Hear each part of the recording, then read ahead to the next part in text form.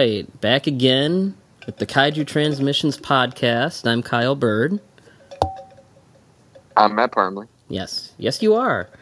And we are joined by our regular,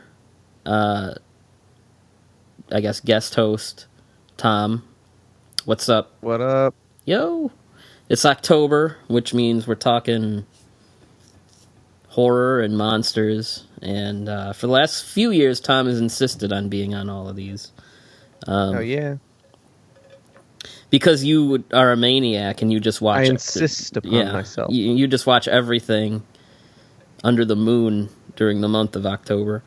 I've only watched 125 movies this year. That's a lot.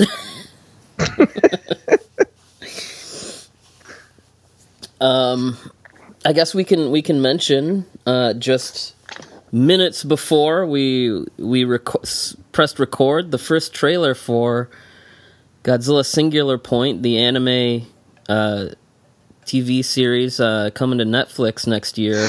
It dropped. Do people still say that? It dropped. I don't know, is the answer. And I thought it looked pretty good. I thought it was neat looking. Yeah, I mean, it's all of 48 seconds long. Yeah, but we see that it is indeed 2D animation, unlike the anime trilogy. We saw like a bunch of monsters actually, and they actually also seemed to be doing things. We saw Rodan flying around. We saw Angulus chasing after like a jeep or a car or something. We saw what appeared to be a Titanosaurus jumping over coming out of the ocean and jumping over a boat. And what else did we see? We saw Gabra standing there. Yeah, we saw Gabra, probably the most radically redesigned of the bunch, and we saw someone walk into like a hangar or something that had a Jet Jaguar in it. So that shot's a little wonky. If you at least it appeared that way at a glance. It looked I don't know, a little distorted of the Jet Jaguar. Everything goes by so quick, but I think I know what you mean. But regardless, I don't think. I mean, one thing that I do hope is, especially with like the selection of monsters, that they're going for something maybe a little more like lighthearted, because like the anime trilogy and Shin Godzilla are so like self-serious, and I don't know. I could use something a little more lighthearted, but not in the like Hollywood blockbuster King of the Monsters way, but just something that's more like, I mean, comic booky. And I'll even take that though over the self-serious, right? Because like when I've probably said it before, or you guys have said it before, or on something at some point here, is like when you're going for that super serious vibe, when you fall short or you have something goofy, the whole thing falls apart, Yeah, but in that anime trilogy, everyone was so morose, and that's like, I don't know, that's such a common like stereotype and like trope of anime characters is those angsty protagonists, super self-serious movie and then have all these jacked up gender messages in it about just everyone being thirsty for whatever that guy. This one looks more like a bunch of nerds getting chased by monsters, and I'm down with that. Did you guys like the American tagline "Face down, a hopeless future"? Or whatever was in that. Whatever they decided to throw in there. That's definitely what we're facing down. So, at least someone gets it. Yeah, I mean, I'm probably as cynical as a lot of people when it comes to some of the more recent stuff, feeling a little bit disappointed. But, I'm not afraid to nerd out about some stuff. I think the monster lineup is interesting, and I really dig that Gabra design, even though, I mean, if I looked at it and you were like, what is this? I'd be like, I don't, like a thing, I don't know. But, after looking at it, I'm like, oh, yeah, that is like a beefed up version. I'm not too into the Rodan that looks like just like a pteranodon, but yeah, with some extra teeth. Yeah. But I think the thing that I am really jazzed about is the animation studios. Studio Bones and Studio Orange are like, they're well known for dynamic animation as opposed to that static polygon garbage we got with the anime trilogy. Yeah, I mean, I'm not, speaking of. Right, yeah, I'm not in tune with anime enough, but that's what everyone says. So I don't know. I can say I'm looking forward to it. But yeah, speaking of Polygon, like almost at the exact same time, they dropped the first images from their upcoming kaiju Netflix anime series, which is Pacific Rim: The Black. Which has a worse title? Godzilla Singular Point or Pacific Rim: The Black? Pacific the Black. Take out the and it's okay. I don't know what it means. I mean, I don't know what either of these titles mean, but yeah, so after everyone was super excited about Godzilla, they were like, hey guys, remember us? We're still doing this. And then they gave us a bunch of shots that like just did not look, it was like looking at like a beautiful like bouquet of flowers and then looking at like a piece of poop or something on like a dog poop on your lawn or something. You can tell it's a lot like it really is like looking at the difference between something that looks like a finished movie and like a previs. and like I'll take his word for it, but our buddy Kevin, he's like the anime. He's like my go-to guy for like if I have questions about anime, I ask Kevin. But like, he says like Polygon, like their thing is like doing a lot of stuff on the cheap, and like they like just recycle character models and give them like new hair or whatever, And so you can totally see that, like they look like all the characters in the Godzilla anime. It literally looks like Haru with a different haircut in a black suit as opposed to that weird white gray one he was wearing. It's insane. Yeah. They all look the same. They all look like that though. Like every character in the anime looked this. It was just the same character model with different hair. But I guess the showrunner, or I guess the co-showrunner, is a guy named Craig Kyle, who created the character X-23 for Marvel, and I guess he has a writing credit on Thor Ragnarok. I mean, I don't know how much of that is in there because I know there's a lot of improv in that movie, but he's like a real guy, sort of, I think.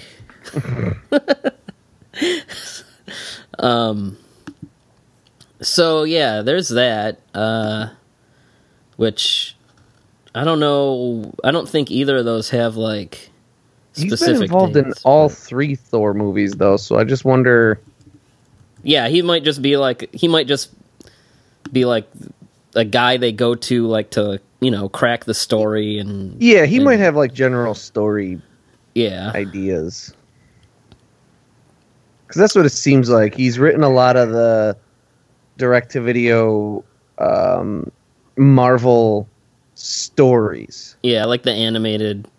Like their Hulk stuff, versus Thor and Planet Hulk. And I mean, some of these, these animated movies. He's written the story. Like he's credited as the writer, and it very specifically says story. So, for whatever that's worth, I guess. We'll see. Well, he was a writer on X-Men Evolution. Do people like that one? I didn't, but I know a lot of people did. Mostly people younger than me. But also, let's remember Pacific Rim Uprising was the Daredevil guy. So, you know. And I wouldn't have been able to tell. But I'm sure that movie had a lot of problems we don't know about. I mean, we know about some of them. We know about a lot of them. Yeah. But, all right. So it's October, so it's time to get into the horror talk. So we're going to talk about a werewolf property called Wolf Guy, which, first of all, people should know is insane. And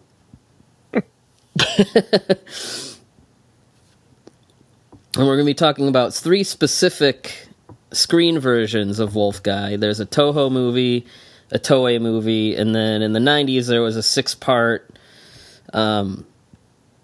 OVA anime that we'll talk about. So what is Wolf Guy? I guess I'll just do the info dump thing now. Wolf Guy is a character, a werewolf character created by Kazumasa Hirai, I guess, who the thing that he did that I'm probably most aware of is 8-Man, which was like an anime manga. You guys ever see 8-Man? It's on the Sci-Fi Channel, like back in the day. Well, whatever. Anyway, that was one of Japan's first cyborg superheroes, of which there are many these days. And another thing that he did in the 70s was he wrote a manga version of Spider-Man, which was like the same basic plot, but like they changed the character's name to, like, instead of Peter Parker, I forget what it is. It's a Japanese name. And around the same time, he wrote a short story called Vice School, about a middle schooler who was this young werewolf.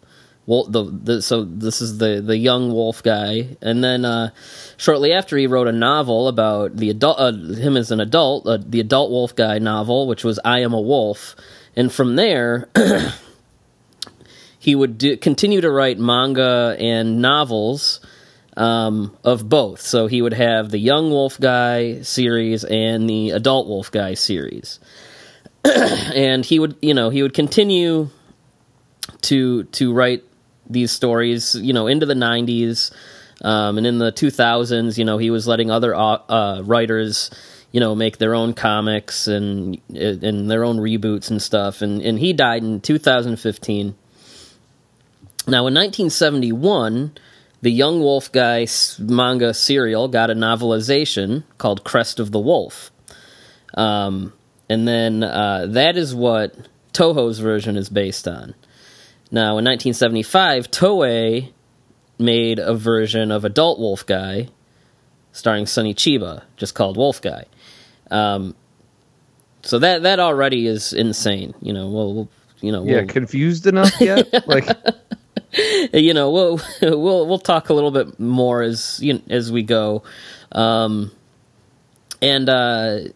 especially in the 70s, I really don't think there was a whole lot of. I don't think werewolves really had much of a pop culture presence in Japan. I'm not even sure if they still do. This is something I didn't look into too much, but I know they have a lot of wolf-based yokai and things like that. Anyway, the point being, wolves in Japan aren't really seen as the same kind of animal that we think of. We think of wolves as these aggressive, territorial creatures that, will eat you, basically. But in Japan, werewolves have been extinct for, well over a century, maybe even closer to 200 years. I don't know. I don't know exactly, but they've been extinct for a very long time in Japan. So, and wolves in Japan are more, they're thought of as being more benevolent creatures, more protective, kind of loyal, friendly creatures. So quite different from how we perceive wolves here. Now, it doesn't seem like there's historically a whole lot of werewolves in Asian culture in general. Right, yeah. And even when there were wolves in Japan, I still don't think they were very common. Yeah, that is that I guess it's probably just about what's more common and everything, because it's not uncommon for Japan to really anthropomorphize animals, and especially mammals, right? Like, you've got tanuki who, according to legend, like walk around as humans, and foxes can do that too. Cats are given a lot of like shape-shifting or possessing powers and things like that. So, it's almost weird that there's not as much, like, that there's not a analogous sort of, there's analogous, right? Because I just said, like, they use foxes or whatever, but like that there's not really a werewolf legend in Asian culture, but that just kind of speaks to how few wolves are really in Asia. Yeah, looking at it, looks like the last known Japanese wolf remains were bought by a zoologist in 1905. So they've been gone for a while. One of the more famous, I guess, folkloric kind of things relating to that is the inugami, which is a spiritual possession of a dog, and they act as kind of like the familiars to onmyoji, which are basically Japanese wizards. And our main character, his name is Akira Inugami. So, but anyway, that's also why, Western werewolf movies and stuff, you turn into a werewolf and you're a mindless monster that goes on a rampage. Wolf guy, he turns into a werewolf and he's just like... Sometimes he does. Yeah, sometimes he turns into a werewolf and he's just like a superhero, So I think that, that pretty much goes with, why a werewolf superhero in Japan might seem a little bit more normal than it might in here, in the States. But yeah, so I guess, we can start talking about Horror of the Wolf, which is still, I think, a very one of the lesser known Toho monster films, tokusatsu films. I don't know about you guys, but for me, this has always been like the one that, like, it was always impossible to find. Every now and then I would see, a picture of Wolf Guy in, a Godzilla book or a Toho Monsters book or whatever. Mm-hmm. But it was a movie that just no one ever talked about. Even like the Bloodthirsty trilogy, which was... It's still, it's on Blu-ray here now, but, like, still, like, it doesn't get talked about a lot. But that popped up more. So it was like whenever there was something with Horror of the Wolf, it was always like, oh, like, how cool, like, someone remembered this. I don't know, is this a movie that you guys were how far back does your awareness of this film go? About the time that you said you wanted to invite time on the podcast to review it. Okay. Fair enough, but that is proving my point. It's weird, I had, like, never heard of it, really, or to my knowledge, but as we were watching it, or as I was watching it, and when he transformed into a wolf, the appearance of his wolf form was so unique, we'll say, just for starters, that it actually triggered that at one point I read a review on some website. I don't think it was Toho Kingdom, but it was something that, was reviewing obscure science fiction or obscure Japanese or something movies that talked about this movie, because I definitely remember having read a review of the movie and very specifically talking about its wolf transformation sequences and things like that. So I had some I'll say peripheral awareness, but I had never really heard of the movie. Yeah, there were a couple Japanese books that I had like as a kid, like probably before I even got the internet, where I saw this like weird wolf looking guy, and I couldn't read Japanese or anything, and so I was like, I don't know what this is from. And then once sites like Toho Kingdom came up, and like I was able to actually like match like the years to like whatever the Japanese caption is, I was like, oh, okay, so they did do a werewolf movie. And then ever since it's been like one of those like, why is it like Toho made a werewolf movie? How come it's not something anyone in the fan we've had this conversation a bunch of times. How come no one's fan subbed this? And then just kind of out of nowhere, a certain gray market presence had a fan subbed version, and so I discovered, and that came out like right as in like mid-September, and so like I sent these guys a message. I was like, hey, if I can get this by October, we're scratching an episode and we're putting this in, because like I wanted to see this movie forever. And lo and behold, here we are doing the Horror of the Wolf, which 2 months ago I didn't think we would be doing.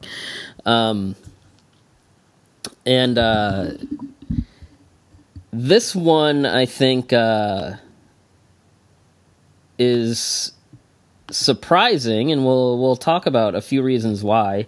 But it's directed by a fella named Masashi Matsumoto, who hasn't done much, but he did direct a anime film called Technopolice 21C that was written by Yoshimitsu Banno, which I haven't seen. I probably should, though. I mean, I like Banno, and he just never did enough, so I should check that out. But anyway,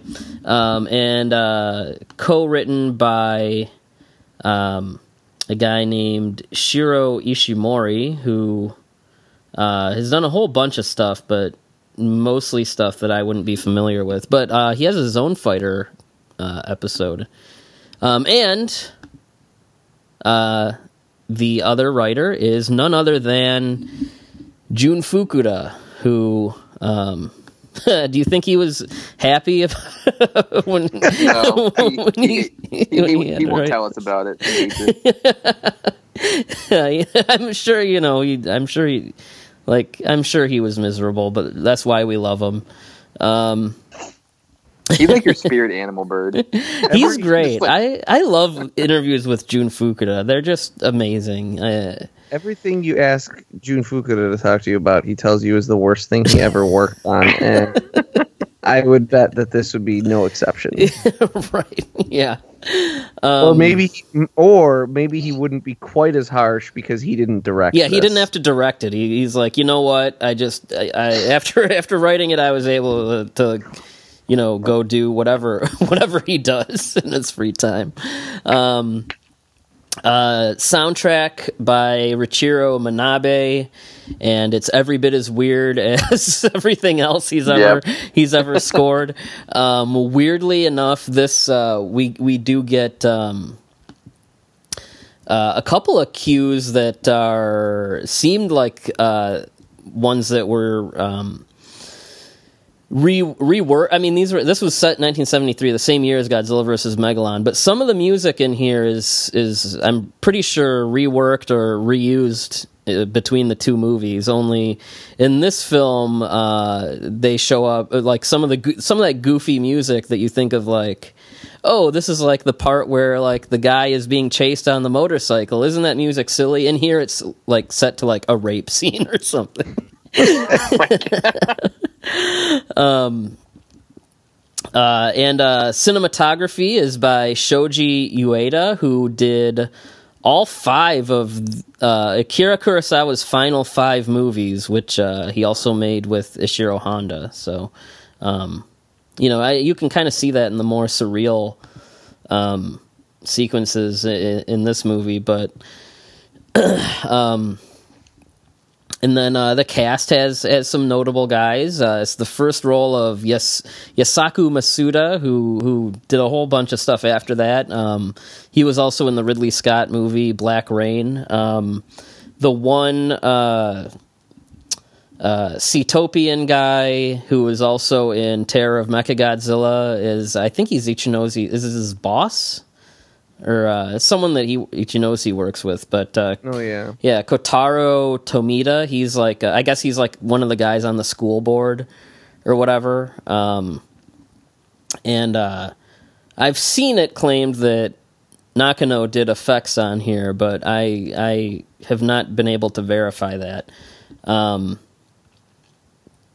So, Horror of the Wolf. Geez, now we have to get into, like, explaining these. I could take a stab at this one, I think. This is probably the easiest one, right? Yeah. Okay, all right. Yeah, go for it. Go for it. So, we do focus in on this Akira Inugami. Who is he's in high school in here, aged up from, I guess, in the books and stuff, he was in middle school. Oh. That was probably holy shit. That was probably I'm trying to imagine this movie taking place in middle school. Yeah, same thing. Yeah, that was probably a good idea. So yeah, Inugami is a transfer student who comes to the school.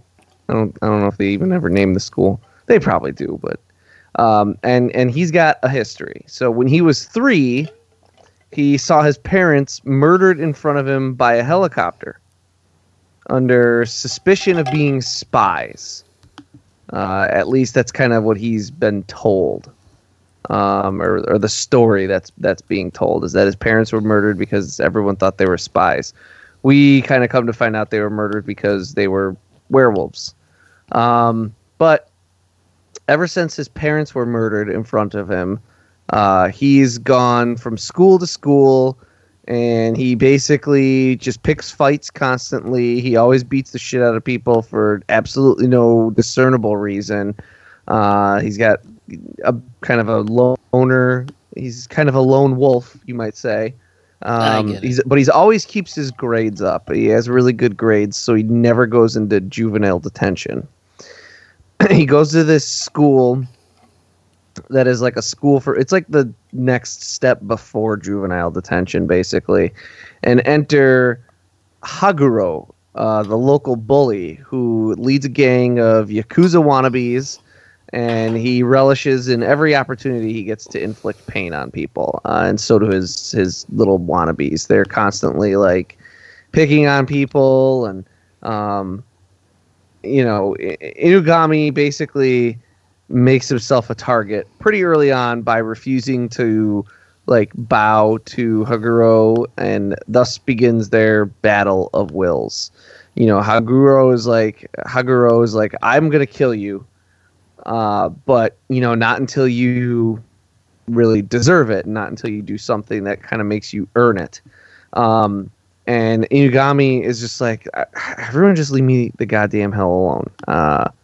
Just leave me alone. I don't want anything to do with you. You people tire me.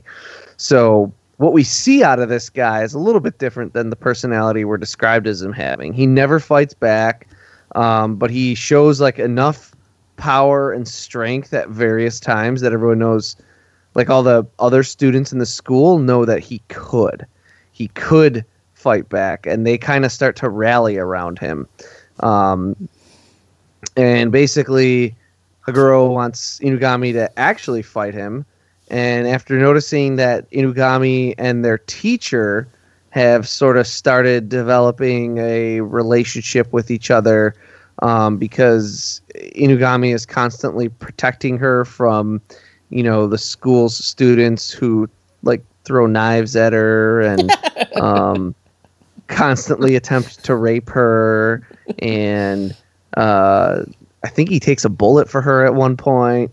Haguro notices this relationship between them, and let's just say there's rape is a key plot point in this movie, and he thinks he's figured out a way to get Inugami to fight him, and that's sort of what we build to is these two fighting each other. Yeah, and he basically ends up using the teacher as bait. Yeah. And also this school is like, just for some context here, this school at one point in this school year, a girl gets like gang raped by all of Haguro's underlings, and the principal is like, yeah, we shouldn't tell anyone about this. These things just happen. He said, he say something like, you got to make people just think it's like a dog bite or something like that.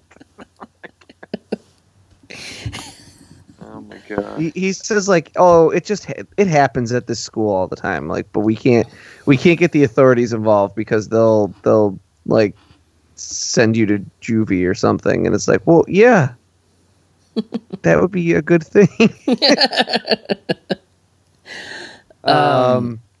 Yeah, blood splattering off the walls though, boobs everywhere.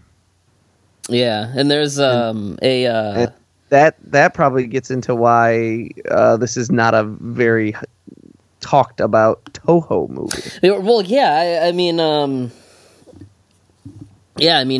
we can just get right into our thoughts on it. I mean, like, this is the usual, this creative team isn't necessarily too unfamiliar, and it comes right in the middle of like the early 70s when you had the Champion Matsuri Godzilla films, you had the Bloodthirsty trilogy, which is probably, like, as far as Toho monster movies or Toho's tokusatsu output, the Bloodthirsty movies are probably like as risque as you probably would think they would ever get. I mean, all three of them have a good amount of blood, but not anything super gory. And then I think it's Evil of Dracula, which has some brief nudity, nothing too crazy, and then just sticking out like a sore thumb in the middle of all that is this one.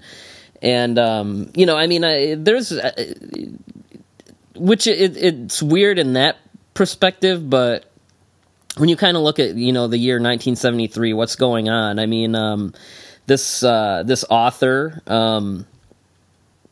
that wrote the source material was hot at the time, coming off of Spider-Man and stuff like that. And then not only that, but what's actually making money at the box office at the time is like the exploitation movies, like the Toei films, like the stuff we talked about on our last episode, like Female Scorpion and Taro Ishii movies and Pink films. I mean that's these grimy little like nasty low budget movies. That's like what's keeping a studio like Toei afloat. So I wouldn't be surprised if Toho, they had an opportunity to license this story, and this is basically like their attempt to get into the exploitation game, and this is pretty much like it as far as doing some kind of super exploitative horror movie. After that they get tamer, but yeah, that's probably the thing that was the most surprising to me, is because like, as the most family unfriendly Toho sci-fi movies are still something that like isn't too offensive, and then this one just comes in and there's nudity and there's rape, a lot of rape, and there's gore, there's people getting stabbed, there's people getting fingers chopped off, there's people puking up blood, and it's just crazy. So it was insane. Yeah, it is not what I think anyone would expect. It's like it's definitely like, if you've seen like some of like the Toei exploitation films, like this is way more like in that category than anything. As far as I know, any tokusatsu movie that Toho ever made before or since. It's the only Toho movie I can recall watching that I wouldn't show to like a 12-year-old kid. Yeah. You know, like I feel like that's probably the previous sort of minimum age limit, and you might even skew it a shade lower even, you know. I mean, like you said, like Horror of Dracula, or was it Horror of Evil? Dracula? I said Evil of Dracula. Evil of Dracula. Yeah.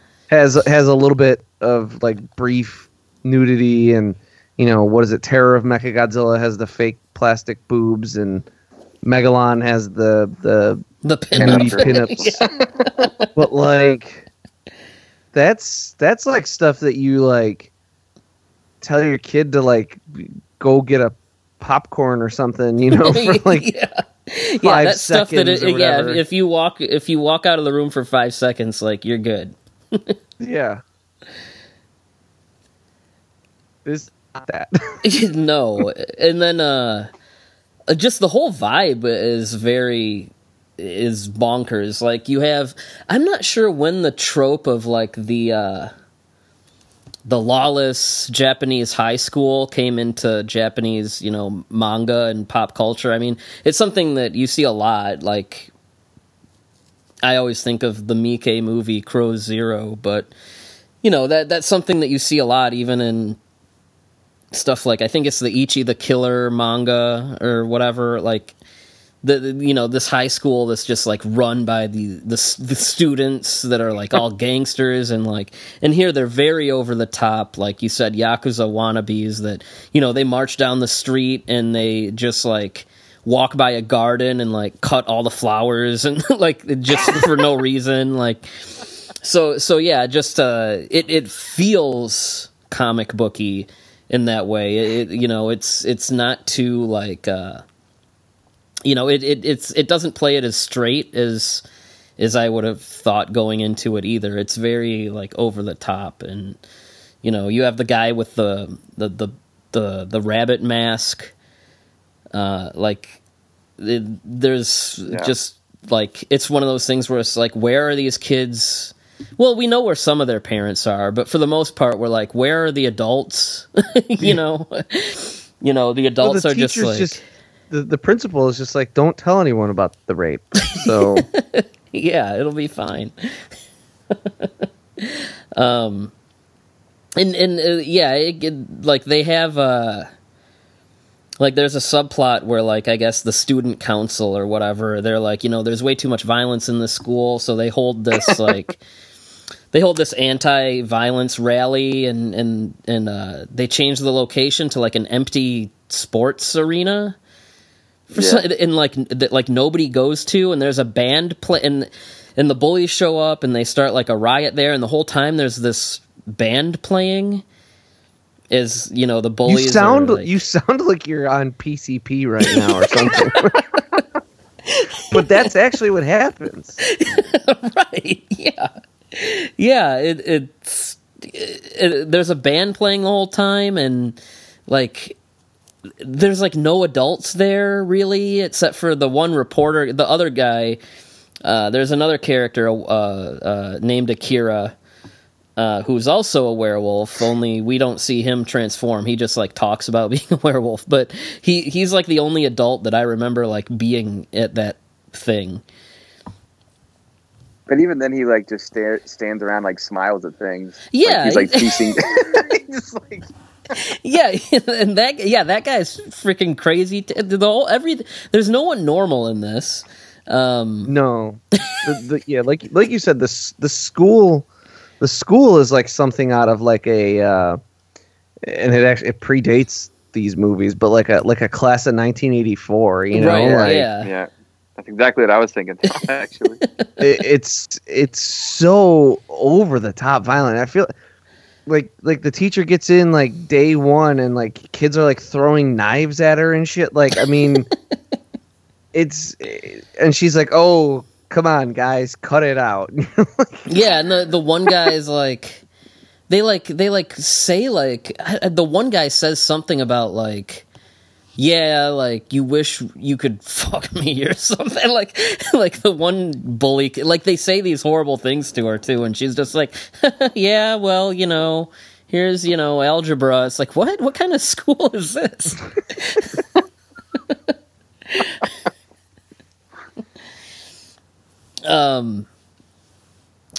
But, yeah, no, it's... the whole thing is crazy. We gotta talk about the wolf design a little bit. Yeah, so the werewolf effects are... Yeah, so the main, like... so he has Akira Inugami, and then I guess he has this kind of, like, mid-transformation form, which is probably the one that anyone who's listening that does know about this movie and maybe hasn't seen it is probably the image that you're thinking right now, where it's, like, a wolf mask kind of on the actor... And that's basically it. Kind of a wolf mask? It's like a cross between like a wolf, a fox, and like a beagle? Yeah, right, basically. And then when he goes full transformation, it's like... the wolf. Yeah, it's like the quadruped werewolf, like American Werewolf in London, only like you never really see it. So like you'll see like a puppet head like biting a guy's neck, and then you'll see like maybe like some hairy arms swat at someone, and then when they do need to show him like running or something, they just use a German Shepherd. So I'm sure a lot of that is budgetary of, I mean, 1973 Japan, every movie has a budget of like $4. So, doing what they could, I suppose. But yeah, we get a couple like wolf out moments. There's one where he rescues the teacher from being raped. And then there's the one at the end, the totally random rape. Yeah, the guy's like... Where she's just like walking down the street, and those two guys on motorcycles try to rape her. Yeah. I like forgot about that for a second. Yeah. Well, to be fair, there's a lot of it in that movie, so I understand yes. why. Yeah, there's Yeah, and then he takes her, I mean, if you're he takes her back to her house. Yeah, and then when she goes to his house and he's like, he steps out of the light and she like is like, what's up with your like face? Why are you, and he's like, oh, it's just a mask. And then, we find that it's not a mask. And then there's some weird like fantasy sequences, I guess, where like they're rolling around in the grass.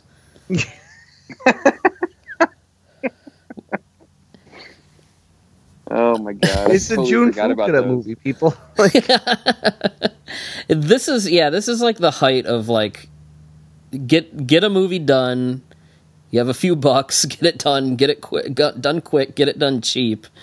There's I gotta mention, I think one of my favorite things that is so hilarious is the bad guy's like, his girlfriend or whatever, like, she's like super into Akira Inugami, and like she's constantly like trying to flirt with him, and at one point she like sneaks into his apartment and like just like lays down naked, like trying to seduce him, and he pretty much just like picks her up and like pushes her out the door. He's like, leave me alone.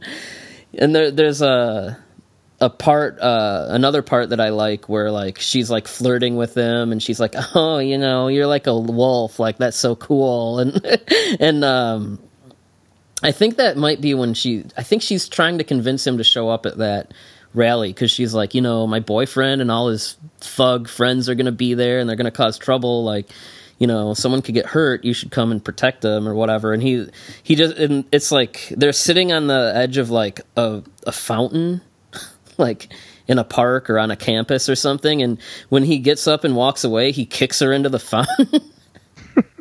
That part's great. But yeah, did you forget about the seduction part where he's like, he comes home and he's just like, can you leave? Yeah, where she's just laying on the ground naked. Yeah.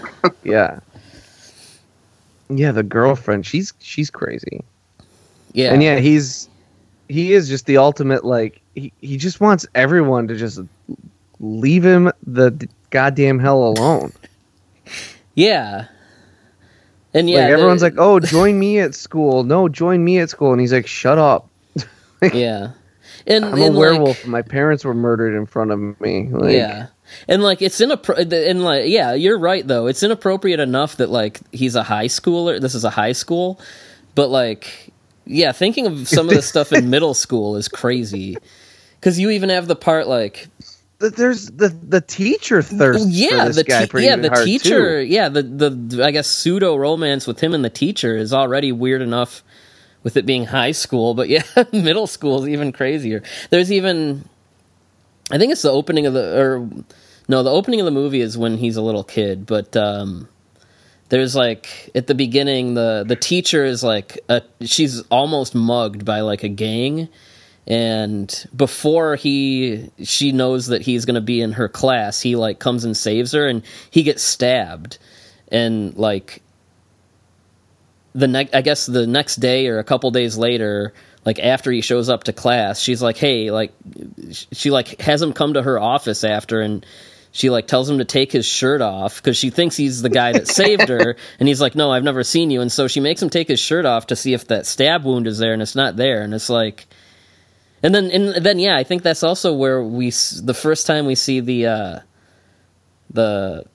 The girlfriend, right? Yeah, she like walks in and she's like, "Oh my god, like you're so hot. Like, oh, you're like a lone wolf. Like you're so cool." And he's just like, "Yeah, whatever." That's a motif in this movie quite a bit too. If you like everything else we're talking about, just keep in mind that the dialogue constantly calls him a lone wolf. And other various like on the nose, wolf motif sort of puns and things like that, which I thought were funny. Yeah, I enjoyed that stuff too, but I'm an idiot.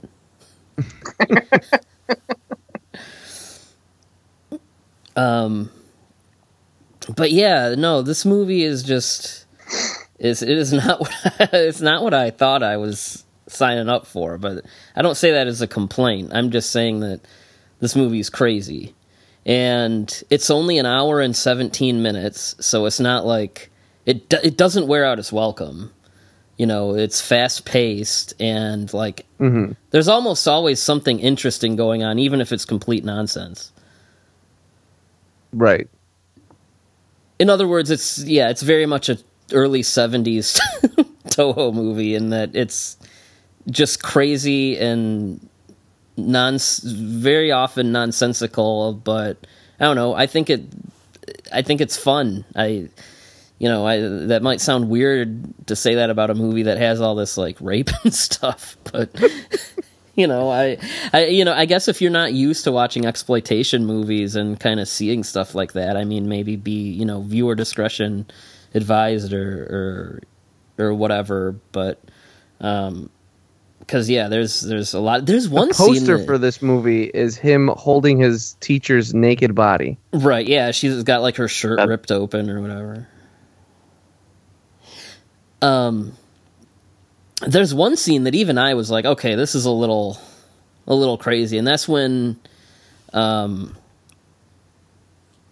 what's the bad guy's name? Haguro? Haguro? Yeah, that's when he first kidnaps the teacher, and like they're in his basement or whatever, and he picks her up and like body slams her like multiple times. Like he just picks her up and like throws her on the ground, picks her up, throws her on the ground, like over and over and over again. And it seems to be that the two actors actually doing it. So I mean, like, props to them for going all in. But I was like, okay, yeah, I get it. You're like, you're a really mean guy. And then, after that, he's like, he rips her clothes off and does some bad things, and then later he's like later when Unagami shows up to rescue her, he's like, yeah, I what does he say? He says, I fucked the teacher. I think he says exactly what he says. I don't know if he says twice or a few times, but then he says like, I filled her with my seed or something, and it's like, oh my god. Yeah, I had purged that from my memory. Thank you, Bird, and for bringing that back up. Well, there's definitely you got to consider too the timing of this kind of movie, like the mid 70s, and especially the culture, mid 70s Japan. If like you raped a woman, she was the one who was shamed. Mm-hmm. Yeah. I mean, because you see that in Japanese cinema, in things like Whale God. That's like a key plot point too, and I mean that's definitely a way older setting. Yeah, you're seen this, as like unpure or something. Yeah, that's their like if you raped someone, you ruined that person basically. You weren't the bad one. Yeah. But yeah, it definitely like that's the third or fourth rape scene in the movie. Like yeah. Between this and the last episode, I guess the theme this year is like exploitation, because this is like, make no mistake, this is an exploitation movie. Yeah, and it's weird to see it come out of Toho. Yeah, and with like, I mean, there's so many familiar names either in front of or behind the camera, it's all very strange. And yeah, this one doesn't skip out on the blood. I mean, you get impalings and fingers cut off, and like you actually get some gore in this one. There's some like arterial sprays and things. Yeah, there's the part where Haguro carves the words into his back with his sword, stuff like that. Yeah, it's crazy. So yeah, well, Matt, you've been a little quiet on this one. Where are you? I know there's certain things that you're a little more squeamish about. Where was this on your what are some of your takeaways on this? I have to be honest and say that I watched it a couple weeks ago, and like it really so I think the theme of Wolf Guy is there's a lot of rape, and the two movies kind of blend together for me in some ways. So like it's just like it's hard for me to pick out. The Sonny Chiba one is usually consensual fornication. Well, yeah, so if someone is raped, it's probably this one. It's horror of the wolf. But like between that and working 60 hours, my brain is fried. All I will say is I remember how I feel about the movie, and that's like I did enjoy it despite all of the things we said about it, and it is a wild and sort of crazy ride. There's nothing in there that like is inherently logical about it, and the end. I mean, there's some cool. The effects are fun. I definitely enjoyed the arterial spray moments where the wolf is like the hand puppet comes out and starts biting people and blood starts spurting everywhere. So I remember enjoying it, that it's fun, but like I have to be honest and say that the last couple of weeks have been a total blur between all the stuff that I've watched and all the work that I've been doing in the real world. And so like I don't have any key takeaways, except I remember there was a lot of boobies in it and there was a lot of blood going everywhere. I mean, that's accurate. The true horror of this wolf is how much he'll rape you. He doesn't rape anyone. Well, that's true, actually. Yeah, the bullies will rape you, I guess. But yeah, am I the only one that recognized some of the Manabe music? I did. Oh no, I remember that That was the one thing that also stuck out is like the music cues definitely feel very recycled. Yeah, that's not a bad thing. There's some like, that are instantly, like within seconds of hearing them, instantly I recognize Megalon from which. I don't know. Well, yeah, that's the thing. They were this movie and Megalon were both 73, so I don't know. Yeah, I'm not sure. Geez, the way these movies were just cranked out back then. I mean, and it's hard to like. We consider it, yeah, and we consider it recycled from Megalon, and it was jarring for me to hear it set to like that movie's score set to some of the stuff in this movie. And now I'm just trying to think of this even more insane world where like all those musical cues were meant for this movie, and we're just slapped into Godzilla because Godzilla versus Megalon was made in about 45 seconds for about. That's true. Yeah, I'm not exactly sure. What got released. Which one? I guess they were made. I mean, he was probably scoring them at the same time, I would think. So maybe that has something to do with it. But do we know who made this wolf mask? Because I've heard people say Nakano, but I have not. I haven't seen that verified anywhere. So I don't know. They forgot to put teeth on it.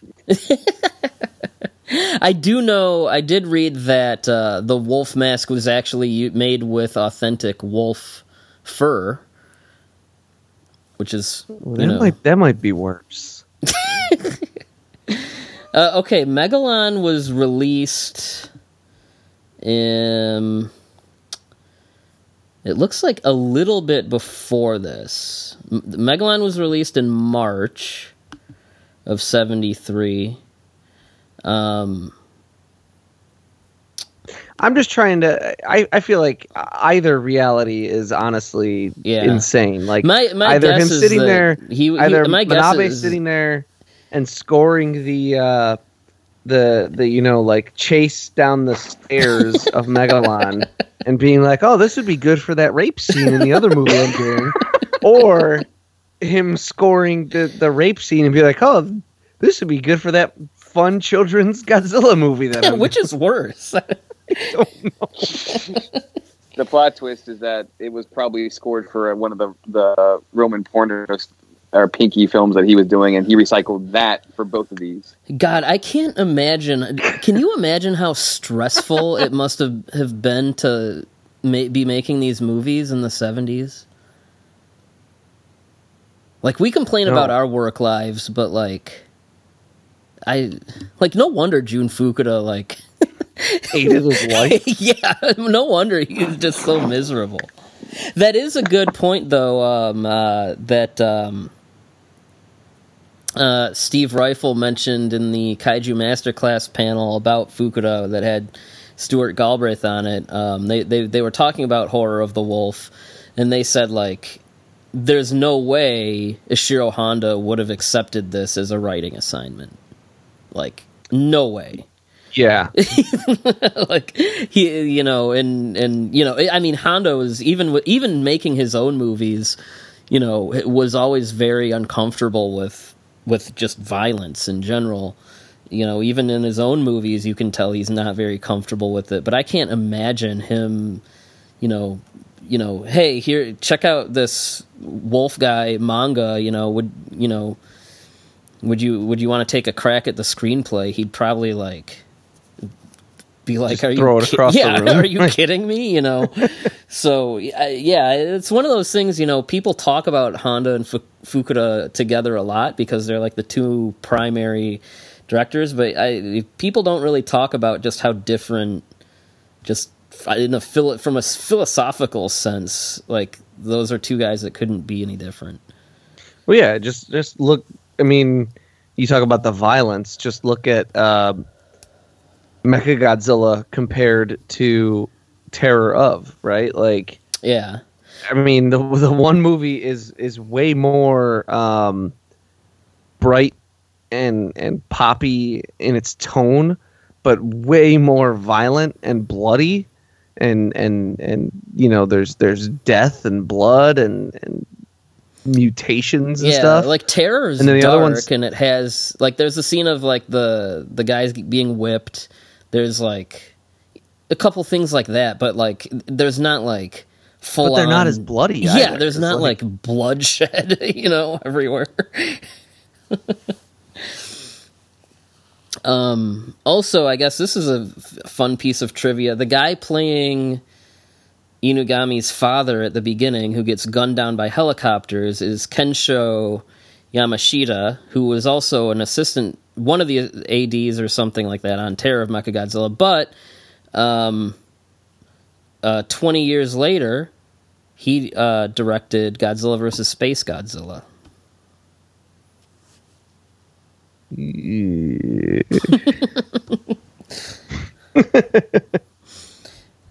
Yeah, well, you know, he didn't get gunned down for real, and he gave us what is, in my opinion, the worst live action Toho Godzilla movie. But you know, he's dead now, so we can't be too mean to him, right? Yes. Agreed. Yes. Yeah. You know. Sure. So anyway, no, the movie's insane, and it's a quick watch, and like I said, I'm never not bored by it. So we can wrap up on Horror of the Wolf. What do you guys give this out of 5? I don't want to do a rape metric. What do you give this? 5 naked women showing up in your house at random. Right? Yeah. There you go. I'm gonna go first, mainly because again, this movie was both a fever dream, and I watched it too long ago to I don't know. My brain's broken at the moment. But my letterbox, I gave it a 3. It is fun. It is a recommended 3, meaning I think if you're intrigued by what you heard, you should definitely check it out. It's a wild ride. Okay, I'm gonna go 3.5, just a bump above that. It's a good time, and if you're into these crazy 70s Japanese exploitation movies and want to add a little bit of werewolf, a little bit of just craziness. And I guess to see what Toho's tokusatsu guys would do in the form of an exploitation movie, I definitely think it's worth tracking down. There are subtitled versions out there now, and if you know where to look, I would say by all means check it out. I liked it, and it's something that I would definitely rewatch. Yeah, I'm basically right there. I'm at a 3.5 out of 5.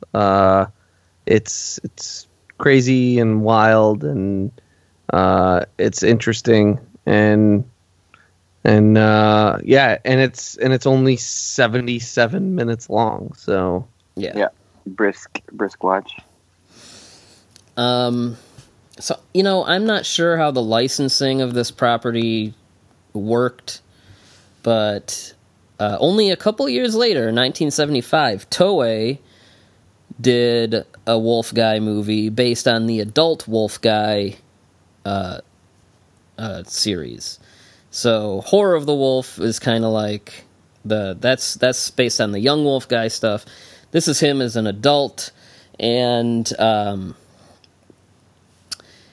I've seen some people refer to this as a sequel, but that's not really accurate. Again, different studios.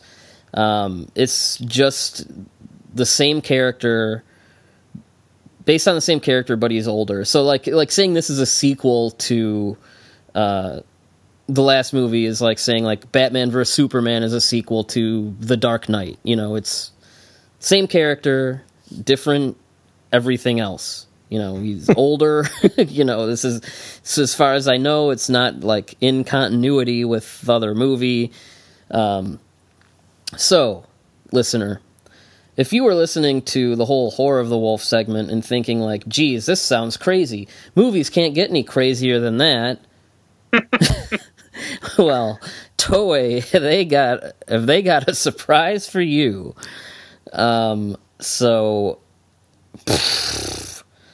This movie's nuts. This is directed by Kazuhiko Yamaguchi, who him and Sonny Chiba go way back. He was an AD on The Golden Bat, which also starred Sonny Chiba, and he directed Sister Street Fighter and a lot of Toei's action movies and stuff. So yeah, I don't know if Toho had the license to the overall property or if Adult Wolf guy. I'm imagining it was just licensed completely separately, and it wasn't as convoluted or crazy as things like Hollywood licensing for IPs. But this one's all over the place. I'll struggle my way through the plot synopsis, I guess. So we are caught up with Akira Inugami, who is now the gruff Sonny Chiba, and he is what is he? Is he a detective now? He's like a PI or something. Or is he a reporter? Right? I don't even remember. I think he's more like a PI. Is he both? I mean, I guess it doesn't. He's not really like a cop. He's like, you know what he is? He's basically he has now become the reporter investigator guy from the other movie. Right, yeah. So he helps solve crimes. So yeah, I guess he's more of like I guess you could maybe say he's a PI. And so there's a string of. If you thought I sounded like I was on drugs last time, Jesus Christ. So there's a string of murders, I guess, and they're all people who they appear like to have been mauled by a tiger, and they are all members of this band called the Mobs, like a rock band. And so Akira Inugami is trying to figure out who's responsible for these murders, and then eventually he sees one of them, and it's like this vision of a tiger, and then like an invisible force like just rips these guys open, and he's like, that's kind of weird. So as he's like kind of getting into who the mobs are, so he's talking to like their producer, and he ends up meeting this girl who is she was a singer at the same club that the mobs play, and it turns out she is a junkie, and the owner of the club has I don't remember why or if it said why, but he basically like told the mobs like, hey, she's yours, you can do whatever you want to her. So each of them has raped her at some point, I believe. Yep. And she's made to do things for heroin, and so he ends up meeting her, and he is kind of like figuring out what the connection is between her and these people that are murdered, and that's basically it. And then the movie is like three. It's like three kind of like, well, it's 3 acts obviously, but each one is like its own thing. It's like right? they're completely unrelated. Yeah, like so maybe that is like, okay, this is like this issue of the manga, this is this issue, but so once he like kind of saves her, yeah, he then gets embroiled in saving someone else. Like it's always the next. Right. And so he basically, it turns out that she has some kind of like a ESP sort of, and her rage manifests in the form of this invisible tiger that mauls people to death. During all this, he has sex with a few women, and this poor girl, she's a heroin addict, and she has syphilis, and Wolf Guy is like, we could like hook up, and she's like, but I have syphilis, and he's like, that's fine, and then they get and so then they get interrupted by the Japanese CIA, who kidnaps them both, and they're trying to find ways to basically weaponize their powers. So now we're the first section is like a little horror movie. Now we're turning into a sci-fi movie, okay? And so they do this thing where like they try to give another guy a blood transfusion to see if he'll get werewolf powers, but instead he just like pukes up blood and like it implodes. and then like they're doing all these experiments on her, and so he basically breaks them out. And then refresh my memory, what happens to her at this point? She gets used by them later on. So he gets weaponized. She gets like kind of brainwashed and weaponized. Yeah, so she shows back up later by them and like is being used as a weapon, but he escapes into like back to like the woods of his homeland or whatever, and that's when we see a flashback where not only did his parents get killed, but his whole family, his whole clan got killed. So in this version, like, he is the last surviving wolf guy. And so he goes, and then he meets this girl that, like, I guess grew up listening to legends of him, and he spends the night with her, and they have sex, and then like he's like, oh my god, I'm in love with you. And then he's like, you're a lot like my mom. And she's like, yeah, I might be your mom. And so I don't know if like there's some kind of reincarnation thing going on there, but that's weird. But before we can get an answer to that, the government guys come back with the tiger girl, and they try to kill him, and they kill his new soulmate, who he's just like, yeah, he's like, I love you, I've never been in love like this before, and it's like, they've known each other for like 8 hours, but whatever. And this is like the fourth person he's banged. Yeah. And this is where it kind of becomes almost more like a James Bond movie, where you have, this showdown and these shootouts and stuff like that. And she ends up, the tiger girl, do the two girls kill each other? His family. Yeah, her family, like, hunted all the other wolves, and she's like the last. She was in the village when his family was exterminated, which is what her connection is. And then the girl that was weaponized with tiger uses the tiger power to kill his lover.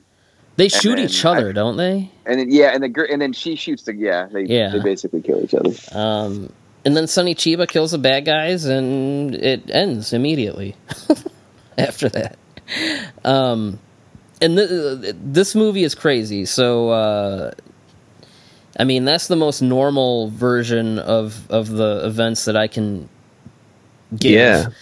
And so, because you left out the part where he gets stabbed and shot, and the girl smears his blood all over her face, and then licks it off of his hand and has sex with him. Yeah. Do we see her again after that? No. She like picks him up on the street and takes him home, and then like, yeah. Again, I mean, I guess they were really leaning into the James Bond part of like, okay, this guy's just gonna bang everybody. But yeah, no, this is another movie that is like, it's done dirty and cheap and quick. So cheap and so quick that they couldn't even bother to have any werewolf effects aside from some like stock growls.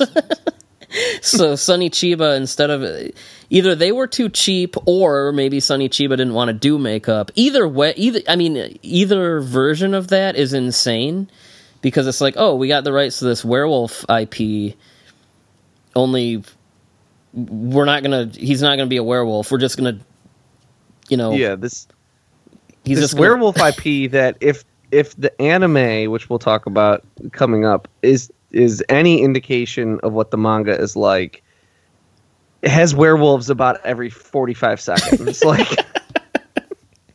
and so yeah, the most werewolf you get of Sonny, a Sonny Chiba werewolf movie sounds amazing, and you have every right to assume that's what you're getting, because it's like, you are getting it, but you're also not. But yeah, you get like, during some of the more intense fights, like they'll dub over some stock like wolf growls or something. So, I'm sure someone at Toei was like, but hey, we're calling this wolf guy. Yeah, like, but we can't make him into a wolf. And then the producer was probably just like, I don't see the problem here. Get out of my office. Make it happen. One of the first girls he sleeps with keeps like screaming how much she's like animal. Yeah, what does she say? Like, she's like, I love. Yeah, she says something about like how that she's attracted to him because he's an animal, and he's definitely talked like. They definitely say like he's a wolf person. He's a guy with wolf powers. That's why he's gets kidnapped anyway. But yeah, so they're either too cheap or whatever. So you don't get any actual wolf makeup. So you have a wolf guy movie where he doesn't turn into a wolf, which is crazy. But this is another one that I just think taps into that really fun exploitation film that only would have come out in 1970s Japan. And I've always been a fan of Sonny Chiba. Like, we love Sonny Chiba. Sonny Chiba's been on this podcast before. So, obviously, he's a pleasure to watch. Like, he does a lot of really fun things. Like, there's a part where, he infiltrates the bar that the mobs play at, and, like, he knocks a guy in the ground, and then he puts a chair on top of him and sits in the chair. Like, he does this thing where he uses like coins. I would say quarters, but it's Japanese currency, but basically a coin about the size of a quarter. He uses them as weapons, so he'll like, that part is awesome. Yeah, so he'll like throw coins at people's heads and like it'll knock them out. Which I guess I was reading as a homage to a detective character named Zenigata Heiji, who I don't know what that is, but I guess some pop culture thing at the time. But that's really fun. He's just a really enjoyable. It's no wonder that he was a big star, and after the Street Fighter was such a big success for Toei, they were like putting him everywhere. Hence why they, plugged him into a wolf guy, only without him turning into a wolf. Yeah, they said, hey, we've got this wolf property and $5 to make it with, and they're like, yeah, just send Sonny Chiba out into the quarry and have him beat the shit out of some people. This is one of the things that, like, when Matt interviewed Sonny Chiba in the back of an abandoned Macy's store, this is a movie that, like, I wish we'd seen at the time, But Yeah, I then would've been again, asking a lot of questions. but I mean, I don't. We asked him about Street Fighter, and he told Matt, he was like, I know that's like one of my most famous movies, but I was doing so many movies at the time, I remember like nothing. Like it all just blends together. But no, this movie's crazy. And do you think you would remember this?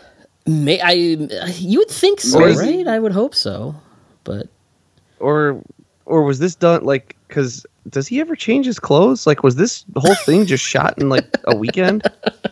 You could tell me that, and I would believe it. This is another one that even in Japan, I guess, has been relatively obscure until recently. But here in the States, like Horror of the Wolf, this just never got a release until recently. Horror of the Wolf is still, hard to find, but Arrow put this one out on Blu-ray not too long ago, and so it's been on a bunch of streaming services. It's Joe Bob Briggs did an episode on it, so it has kind of become a cult film here in the States, which is pretty cool. A movie this old like is kind of gotten out there a bit. From what I understand, I don't own the Blu-ray. I should. Next Arrow sale, maybe I'll pick it up. But I guess on the Blu-ray, there's an interview with the director, and his attitude towards this isn't entirely different from Jun Fukuda's attitude towards everything. Like, he's just like, yeah, that's a thing I made for like $5, and it's a piece of junk. I don't know why people like it, but... But that's why we like it. Yeah, no, this is another one that's just super fun. And yeah, like I said, I mean, there's talk about rape, but there's not really like on-screen rape in here. So, if that's something that you're sensitive to, this is one you can watch and not really have to worry about that. But yeah. This is there's crazy. There's the part where he goes from banging his mother wife to then just all of a sudden he's in a quarry and there's explosions everywhere. Well, it's a Toei movie, and so yeah, if you know anything about Toei, they have like two rules. One, there needs to be a sequence in a quarry, and two, there has to be random explosions at all times. It's like every Sentai or Kamen Rider episode. Eventually, you're going to get to that same damn like rock quarry. Yep. Which I noticed that's maybe the only part of the movie where even sans makeup, Chiba feels like he's doing like some wolfy stuff, right? Yeah, like he kind of like crawls he's around. He's doing flips through the air, and just the way he's lunging at people, it like you're almost like, oh, he should totally have some wolf even claws on right now, like just the way he's like lunging at people. You'd think they'd be like, here, you got wear some claws or some fangs or something. But no, there's nothing about this movie is normal.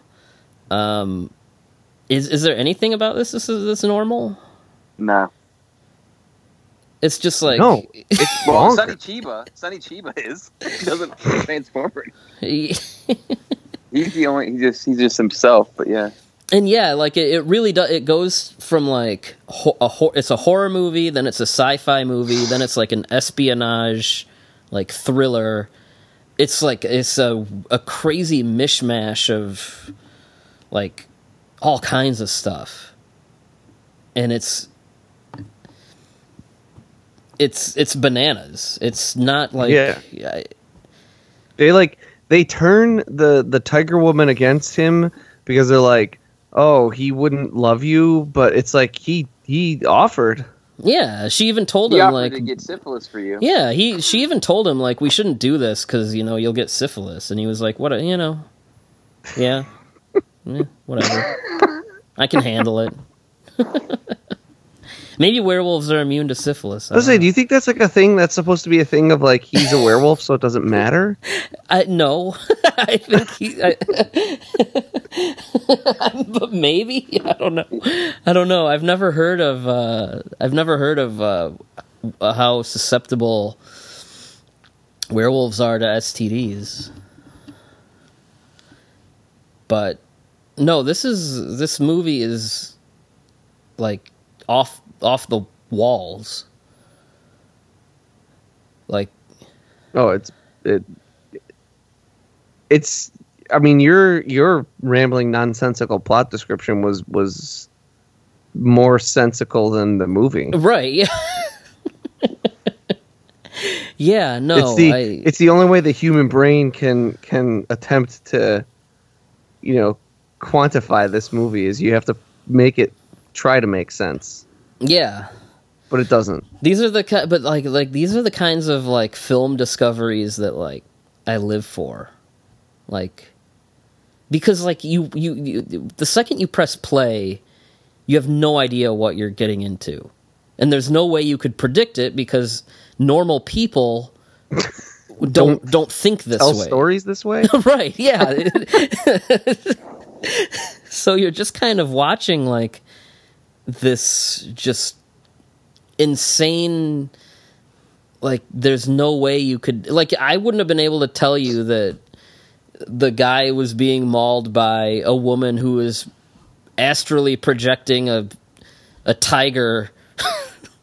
I like that the stock footage of the tiger they got wasn't even like ferocious. It's just a tiger that's just like standing there. Yeah, it's just like a normal, like it's just a normal tiger. They couldn't even get a tiger that was like roaring. Yeah, it's like they went to the zoo and just like shot a tiger walking around or something. But this movie is like, it's a bunch of crazy stories, all from a different genre, like put into a blender and just like thrown at you, and it's just like, fuck you, you're gonna watch this, and if you have questions, like, too bad. So I have the utmost respect for Wolf Guy. It's crazy. Yeah, I guess I don't know. Like we were saying about Horror of the Wolf. Like, I guess I kind of understand why neither of these made it over. Probably just because they are what they are. I mean, back then. This one I have a little bit less, understanding of why this one didn't. This one make feels it over, more right? like it would fit in the drive-in circuit. Really, like.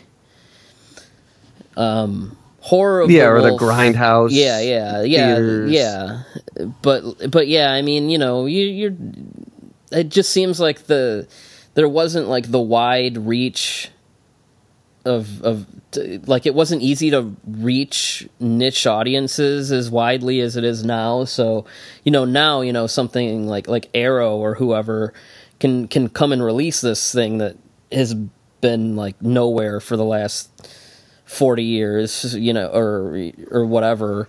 Whereas back then it's like, okay, we're gonna buy this movie and we need to get it in front of as many faces as possible. And now it's like, the home video market, especially now, has really just kind of changed that. Because even in like the 90s, like VHS rentals, like. That way, like you had to make a lot of money on VHS rentals. Now it's like Arrow can put it out, and every nerd is gonna pre-order it, and because it's a Sonny Chiba movie. Back then it's like, that it didn't have the same, like it wasn't that's not as marketable. Yeah, it's more stuff like that's more marketable now. Yeah, Sonny Chiba wasn't like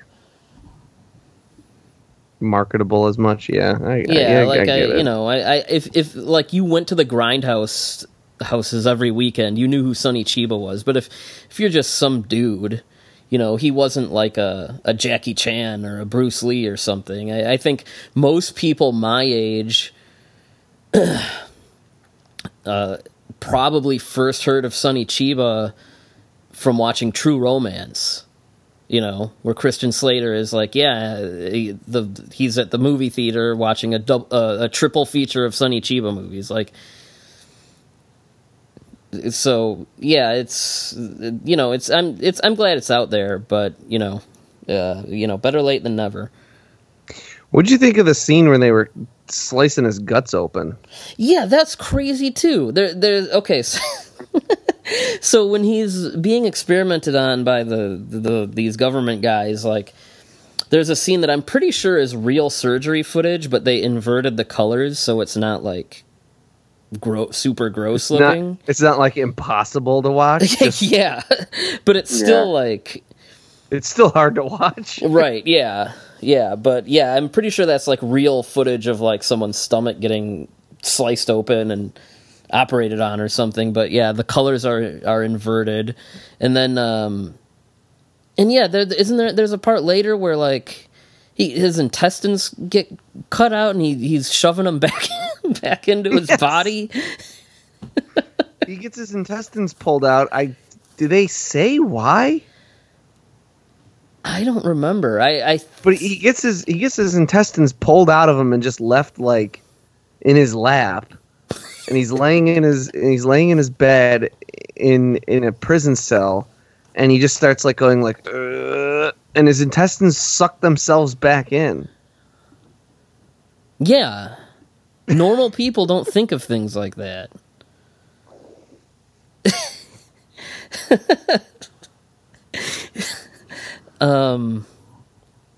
No, this movie's crazy. Matt, do you have anything you want to add about Wolf Guy? I know you said earlier that they're all kind of blurring together because, I don't know, you're all work and no play or something. Yeah, I mean, I think I enjoyed this one slightly more than the other one. It is the absurdity of having three very distinct kind of stories mishmashed together, but like the way that everything plays out is kind of part of the charm.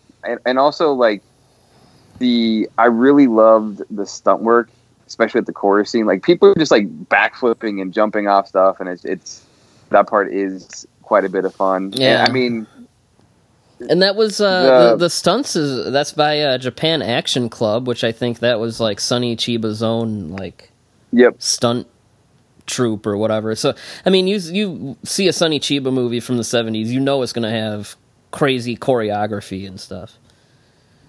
Yeah, it is. It's a lot of fun. I mean, I enjoyed watching it. They do sort of blend together, and the plot's nonsensical, and all the craziness that we talked about. It's all in there, and so if it sounds up your alley, like it's a good recommend. Yeah. Don't expect to see the werewolf. Don't expect to see him transform into a werewolf. That's probably the biggest thing you should know, which, again, you're absolutely not wrong for thinking that. But nothing about this movie is going to go the way you think it's going to go. So, just understand that right there. And I think if you like any of this stuff, martial arts, horror, sci-fi, I mean, it's all in this movie. And if you like a good deal of unpredictable randomness and nonsense storytelling that you could have only gotten, like the very specific brand that 1970s Japan would give you, then, I think that you'll have a ball with this. So, I'm going to give this 3.5 wolf-ish guys. Wolfish guys. On my letterbox, I think I gave it a 3, but I do like it more than the previous film, so I'm going to go 3.5. All right, bump it up. All right, Tom, where are you on? Yeah, this is it's a nonsensical, insane trip of boobs, kills, fights, gore, and a super funky funkadelic score. Oh yeah, I didn't mention the score. The score is like amazing. It's like it's like the score was written by like Parliament Funkadelic. Yeah, it's like George Clinton wrote the original score for Wolf Guy or something. It's really cool actually. It's insane, but for starters, how many movies do you see that have like really funky scores like that, right? And then that it just kind of adds that additional layer of madness to this movie. But yeah, I'm also at a 3.5. I think it's it's very light on the horror, more heavy on the action, but it's a totally wild ride. Yeah. And it's also, under 90 minutes. Yeah. Yeah, no, it's wild. So now we're going to jump into 1992, December of 92 to June of 93 with the studio JC Staff and their Wolf Guy adaptation, 6-part OVA called simply Wolf Guy. It's interesting. What is kind of cool about looking at all three of these is that we're not looking at the same story being retold over and over and over, and so this takes place right when. It's arguable that this one doesn't even tell a story. But. Well, yeah, this one is more or less taking place right after the story arc that we see in the first movie, which came from the novelization Crest of the Wolf, which came from the manga before that.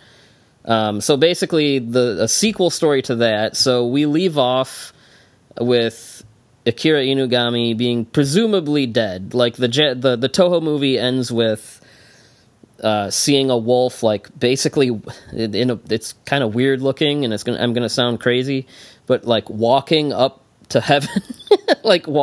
So I think the implication is that he's died and gone on to the afterlife, and this is like picking up right after that, and he's still alive. This is directed by Naoyuki Yoshinaga, who, not being an anime guy, I don't know much about this guy. I see he has credits for Urusei Yatsura, Tetsujin 28, Pat Labor. So, I mean, those are words I recognize. Kevin is going to have a stroke when he hears this. Oh, I was about to say there's a couple people that Kevin told me I should be mentioning. One is I guess this goes back to the Wolf Guy novels. Rumiko Takahashi, she is an artist, and I guess she did a lot of the covers for the novels. Which, by the way, some of those have been translated into English. So if you want to if you like this stuff and want to get into the further adventures of Wolf Guy, there has been a smidgen of the material available in English. But yeah, she did some of the covers, and she's a person that I guess manga people would. Do either of you guys know about this lady? Nope. Rumiko Takahashi, anyone? Nope. Well, all of the manga people are probably screaming at us. They are 100%. Hold on a second. I looked at this stuff earlier and just my brain. Oh, okay. So she did Inuyasha, which is something that most people anybody watch Toonami. That's a popular thing. Yep, I know that name. Yeah, although. The Yatsura thing is far more notable. That's the one that you should really know her for. But yeah, Inuyasha is probably the one that people in the States would recognize.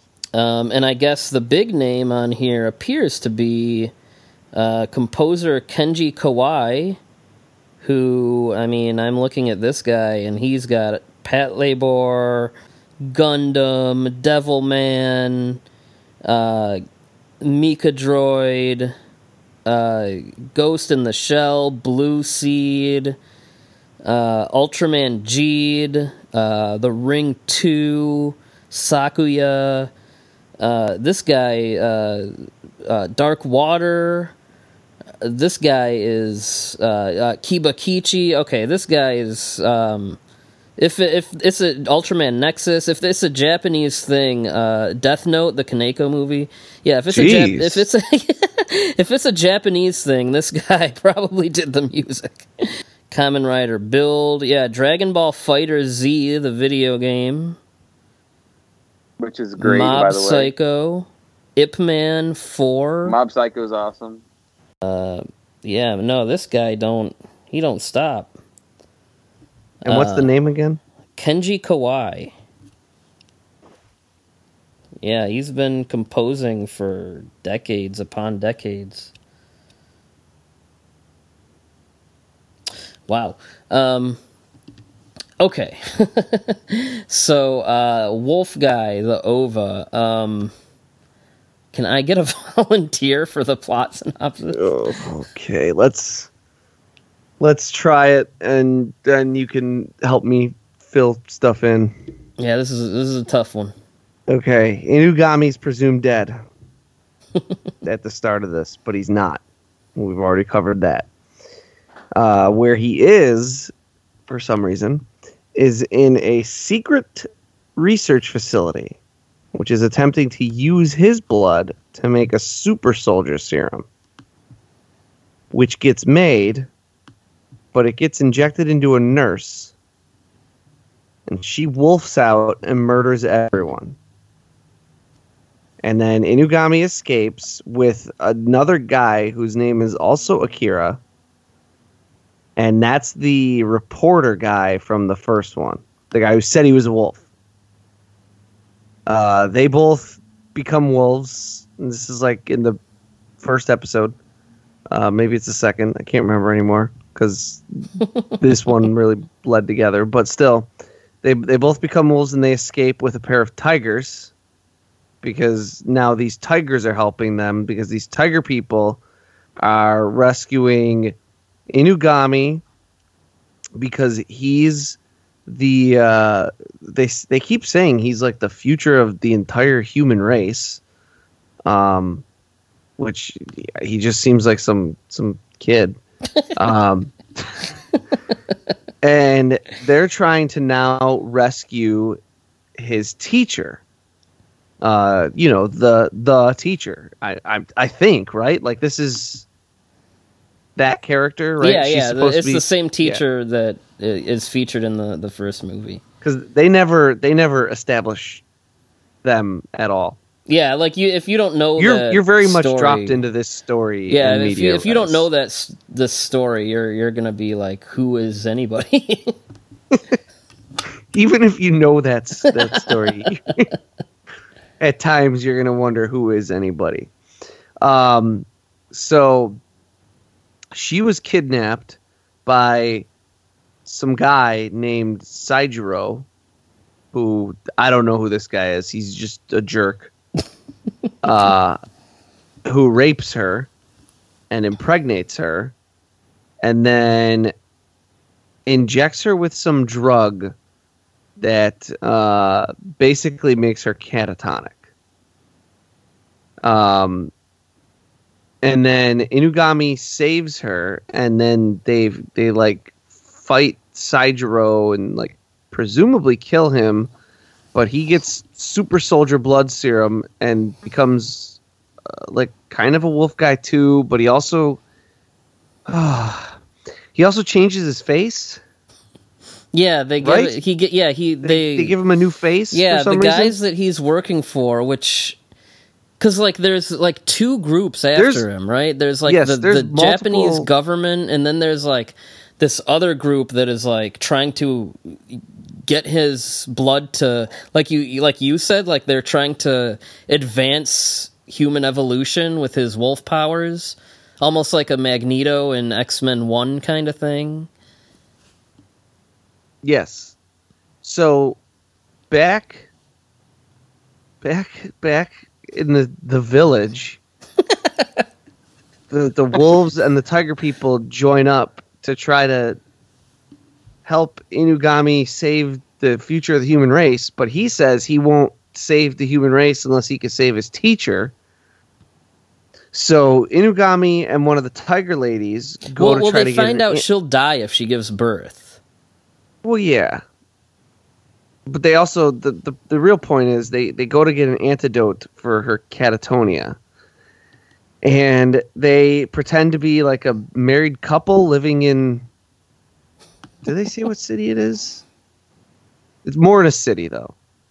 And then they're like trying to scout this building to like figure out like the best way to get into it to go steal the antidote.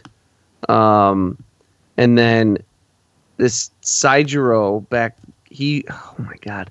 He joins forces with a woman who is given to him by like the leader of this this crazy terrorist group or whatever they are, who has been given plastic surgery to look exactly like the teacher. We don't know why though. Because of reasons, yeah. And then Saijiro rapes her too because she's looking at him. And then she says, "Hey, remember?" Then later she says, "Hey, remember when you raped me? Don't worry about it because I love you now." And then, oh my god, and then Inugami and the tiger lady who was helping him realized that they should go under the building. And then shit gets real wild. At some point, they meet back up with this Saijiro, and they're fighting all these werewolf super soldier people together. And this Saijiro is like, "I'll kill you next time," and he's like, "Yeah, maybe next time." And that's the last we see of that guy.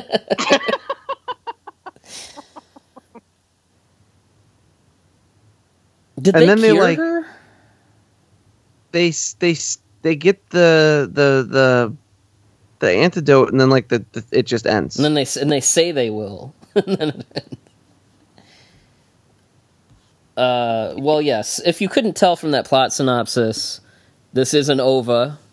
If you know what an original video animation is, they were often tie-ins to a book or a manga, and it's like, oh, if you like the OVA, you gotta go buy some stuff to figure out what happens next. So that's why I come away from a lot of this stuff frustrated. Like, it seems like a lot of anime just does that. Didn't one of the Guyver anime kind of do the same thing? Yeah. Yeah. So I don't know. That's a gripe I guess we can all just get out of the way right there, because I hate it. Yeah. Like that piece. Right? I mean, I don't mind if you want to tease things out, right? Like you do this whole thing where you're building this rivalry between Saijiro and Inugami, and you want to like tease that out for a while. I mean, okay, right? But like your main story here has been Inugami trying to save the teacher's life, and you don't even resolve that. Right, yeah. Yeah, I get the whole, like, oh, the bad guy got away, we'll get him next time thing, but, like, at least, like wrap up the... They're like, oh, we're going to get that serum. And like, I was like, they yeah, that was so why not that was just... where you started. Right, yeah. So with that out of the way, I'm sure people are probably realizing that this isn't normal either. I'm not sure if there's anything in this franchise that is normal. I wouldn't expect there to be. No, not if it's all like this. No, because this is crazy too. This is insane. There's a lot of rape again. Well, yeah, and then we gotta say that Inugami is his own problem here, because they're like, hey, my she's gonna die if she gives birth, and he's like, oh no, like they're like, yeah, she should get an abortion, and he's like, nope, we're not doing that. And then, like, does that get resolved? No. So for all I know, for all we know, after she gets healed, he could force her to carry the baby to term, and she will die. So, do you guys like the ending? Sorry, I had to ask that question. There is no ending. No, like the weird, like there's this like weird thing at the end where as soon as the anime ends, there's this voiceover that says something about, and someone died. It was someone they cared about, and like that's how it ends. But they never tell us who died. I don't remember because that there was a sound of wolves howling. I do remember the sound of wolves howling thing. Yeah, that's the voiceover provides, like, the wolves are howling and someone died. But in the voice, it's bizarre. So this movie has very questionable ethics regarding women's rights and reproductive rights and women's bodily autonomy. I think, right? We can agree there, right? It's also another one of those things where every single female is thirsting after our main character. Yeah, that's very frustrating. And like thirsting after you get raped and then you start falling. It's bad. Yeah, this is probably the one that has the most disturbing, I guess, underlying implications. I think, because you have the like, you were raped and now you have to have a baby even though it'll kill you. You have you were raped and now you love the rapist, and you have the guy like, oh no, you can't get an abortion, you have to have the baby even though it'll kill. So there's a lot of questionable. Well, it's not even that the women love the guy. Like the Saijiro character, the girl that loves him is like talking about how she's going to follow him until the very end. So not only does she love him, knows she's going to die during the conflict or believes that she will, and she just doesn't care. She's going to throw her life down for his sake. For no reason. It's never earned. Yeah. Oh, there's also the Native American character. Yeah, who's like Saijiro. His name is like Chiefson? Yeah. And he's like Seijiro's rival, and then like, I don't know, they have like a thing where they team up and then they hate each other and then they team up, like they have one of those things going on. Which it seems like Inugami and Seijiro are developing too. Because at the end he's like, here, you want some of this serum so that you can analyze it and figure out how to stop people from making wolf soldiers? Here you go. Have some. And he's kind of like... See you later. Yeah, and he's kind of like... I guess I don't quite get... He's basically like the muscle for these other guys, right? But at a certain point, he just basically starts doing whatever he wants. Yes. Yeah, there's like the three factions or whatever. Because the mob. It becomes another faction too. Like he becomes like a faction unto himself because everyone he's working for wants to kill him. Yeah, he like double crosses them at some point, so like he becomes one of their targets. Did you guys pay any attention to the opening theme song sequence? Because it's really strange. I will not lie and say that I skipped that every time. Well, it's really weird because you see a bunch of stuff that like isn't in the show. Like you see the other Akira, the reporter Akira, you see him like in his office like eating lunch, and then there's another part where you see him like walk up to a woman at a gas station and he touches her butt and then she like sprays him in the face with gas. That and, seems very on brand. None of that's in the show. And, like, even his character in the show, like, he doesn't really seem like that kind of, like... He never does anything like that to anybody. So it's really weird. I wonder if they just, like... I don't know. It's a really strange opening. Like, I can't say I completely understand it. I didn't understand anything. No, it's pretty bonkers. Yeah, I mean, I guess, kind of getting into our I guess thoughts of. Like, there's that thing. What's with the random subplot where the wolves and the tigers are all like retreating away from that village? Yeah, because like that's where he goes, but then like they're leaving. Why? Just, I don't know. Because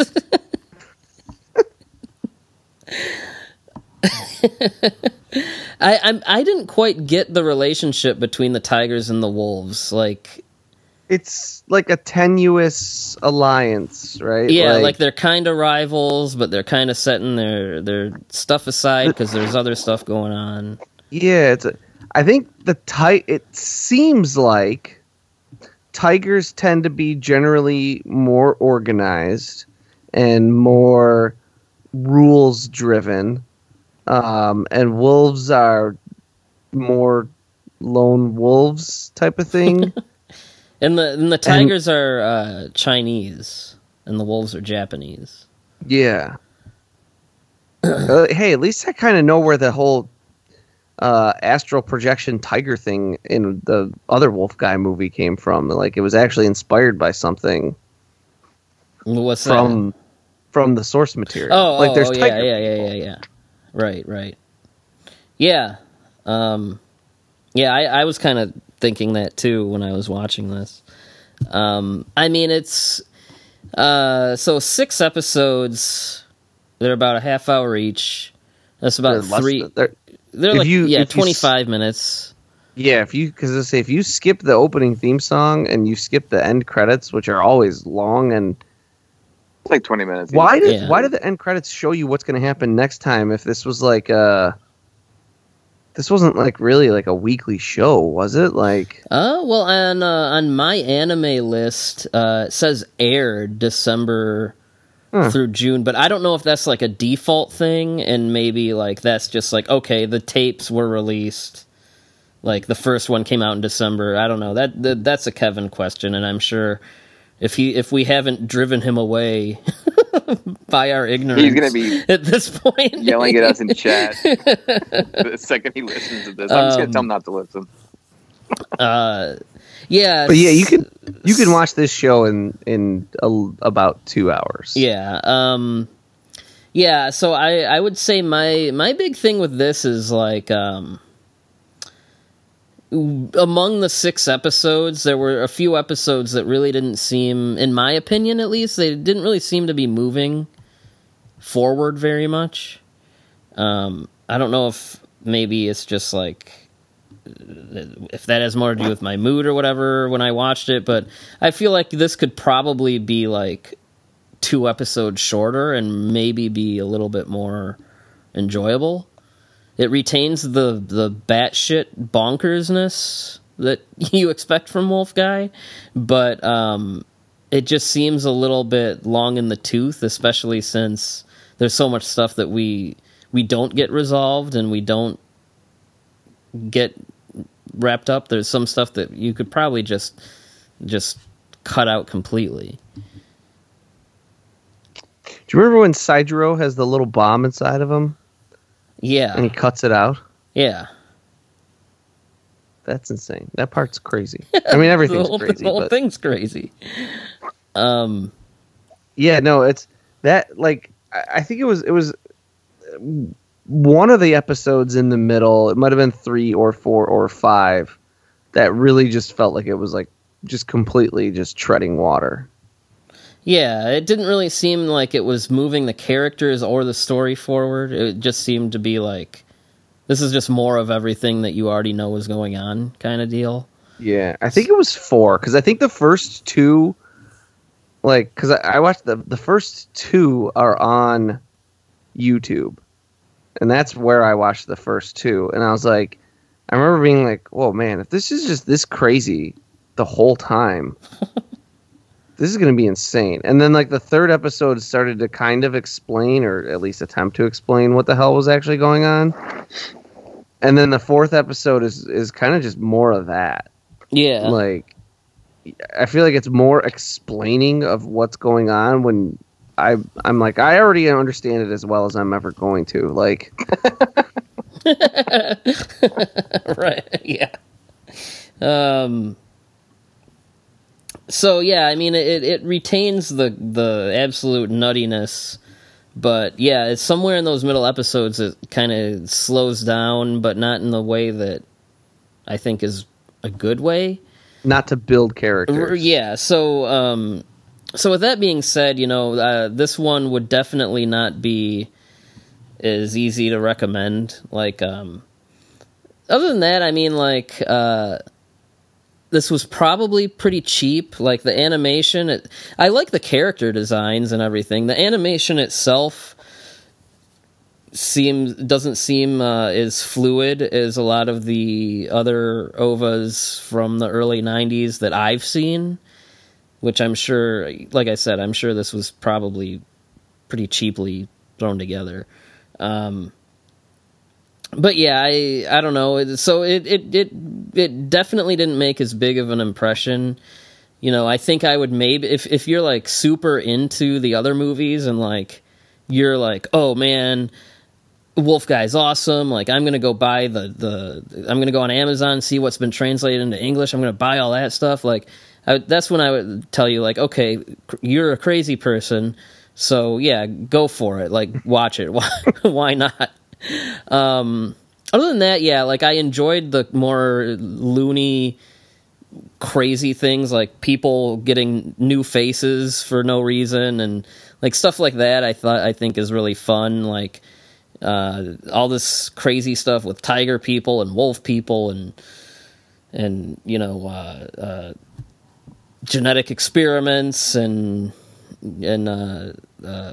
antidotes and werewolf nurses, like, that's all up my alley. But yeah, when it slows down and then you add in like the really weird sexual dynamics, that's when I pull back from this one a little bit. So I don't. Yeah, and the poorly explained power dynamics, and like, did I miss something, or what the hell was with that that blonde girl who's randomly with Saijiro in the last episode?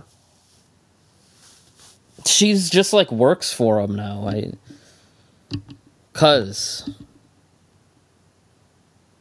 Oh, I don't remember. I don't. I just watched this recently too, and I don't. This probably has the least. This has like some brief nudity, but this probably has, even though it has like the rape and stuff, this probably has the least amount of nudity among the wolf guys here that we're talking. It's pretty bloody though. Oh yeah, no, it keeps the blood, that's for sure. But yeah, I mean, this is something that, like, I mean, if they did another run where it was like getting into like, there's actual wolf people everywhere and he's got to like track them down or something like that would be pretty cool. But yeah, we don't get that far. So yeah, I mean, this one's a little harder to recommend. It seems like from what I was kind of looking at, a lot of the stuff that's in this, like, because like we said, this plays out somewhat like a sequel to Horror of the Wolf. It seems like a lot of the elements that are in this, like shadow government conspiracies and genetic mutation. Yeah, there's some overlap there. Like that stuff is more heavily in the anime, right? Yeah. So like, A version of this that would start more at the beginning of the story might be a little more intriguing. Yeah. Yeah. It lacks the charm of the movies, and there's just a lot of stuff happening in this, and I really did enjoy some of the animation, some of the battle sequences are fun, but it is a hard thing to recommend to people unless for some reason they love Wolf Guy so much and they're just invested in it, they have to see it. I was the first 2 episodes, I was they were fun. I agree. I was ready to be totally on board. I watched the first 2 episodes and I was like, oh man, I can't wait to finish this thing. Like, Wolf Guy is going to be this weird new franchise that I like for some reason. and then it just petered off big time. Yeah. So yeah, how many new faces for no reason do you give this out of 5? I started at 2.5, and then in talking about it, the politics really bothered me, so I bumped it down to a 2. Maybe that's just I don't know. It's a I don't watch I watch enough anime, and it's not the best OVA ever done by any means. I think there's some stuff to like about it. I also think there's a lot of stuff that'll be frustrating for people going in. So I can't really recommend it unless you love all things Wolf Guy for some strange reason. Yeah, I'm there. I would say a 2 or a generous 2.5. I mean, there's enough here to make it not feel like, oh, I just completely wasted my time, but it's also something that's like, will I watch it again? Doubtful. Would I recommend it to people? Again, unless you're just a crazy person who's obsessed with Wolf Guy, I would probably say, something you could probably skip, but yeah, but there's enough there to give it that 2 to 2.5 that I don't feel that dumb for giving it that. It's just, there's enough there, but it's not something you need to check out, really. Yeah, and I'm at that 2.5, right? It's still got some of that craziness, and it's bizarre, and it will decently hold your attention. But yes, it's pretty problematically sexist. But even if that doesn't bother you for whatever reason, which I could see that kind of varying with people a little bit, it doesn't have an ending. And yeah, we talked about getting that complaint out of the way early, but it's hard to recommend something where I don't know what the end of this was. and there's a bunch of other problems. Some of them are problems that are problems of the other Wolf Guy movies too. A lot of things just happen because why not? Whether it's people getting new faces, people working together or opposing one another, or it's just because of reasons. The tiger lady even more or less just exists to add a love interest into Inugami's world now that the teacher is back. So a lot of stuff just happens because and there's no real ending, and so it's hard to be oh, it's fun, because there's only so much fun you can have when there's no destination. But yeah, I think it was entertaining enough. It wasn't like I was bored for all the 6 episodes or anything, so I'm at that 2.5. Okay. All right. Well, that's Wolf Guy, people. It's crazy. It's something else. Yeah, it's crazy. It's nuts. That's really the only thing I can say. So, anyone have anything to add? No, it's watch the 2 movies though. Yeah, for sure. If you're interested in exploitation cinema, you should watch the 2 movies. And I would say if you want to I would say if you want to just dip your toe in the water, then the Chiba one is the way to go. Agree. That's probably the more even though it's the accessible least of the two. It's the least. How weird is it that the amount of werewolf in werewolf franchise is inversely proportional to the? I don't know. That's messed up, but wow. But it's probably the one that has that's the most palatable. Yeah. In terms of general flow of the story, it's probably and now the flip side of that too is I'll say if you've got less Western sensibilities, you might want to go with Horror of the Wolf because that one's got more of a Japanese sensibility to it. Right. Yeah. Okay. Well, that concludes our discussion about Wolf Guy, and it's crazy. So, on that note, we will see you next time. Thank you for listening to the Kaiju Transmissions podcast. Please take a moment to rate and review us on iTunes, Podbean, and Stitcher. Make sure to subscribe for all the latest episodes. You can also check us out on Twitter at KT_podcast. You can check us out on Instagram and Facebook at Kaiju Transmissions. And you can email us at kaijutransmissions@gmail.com if you have any questions or comments. And we will see you next time.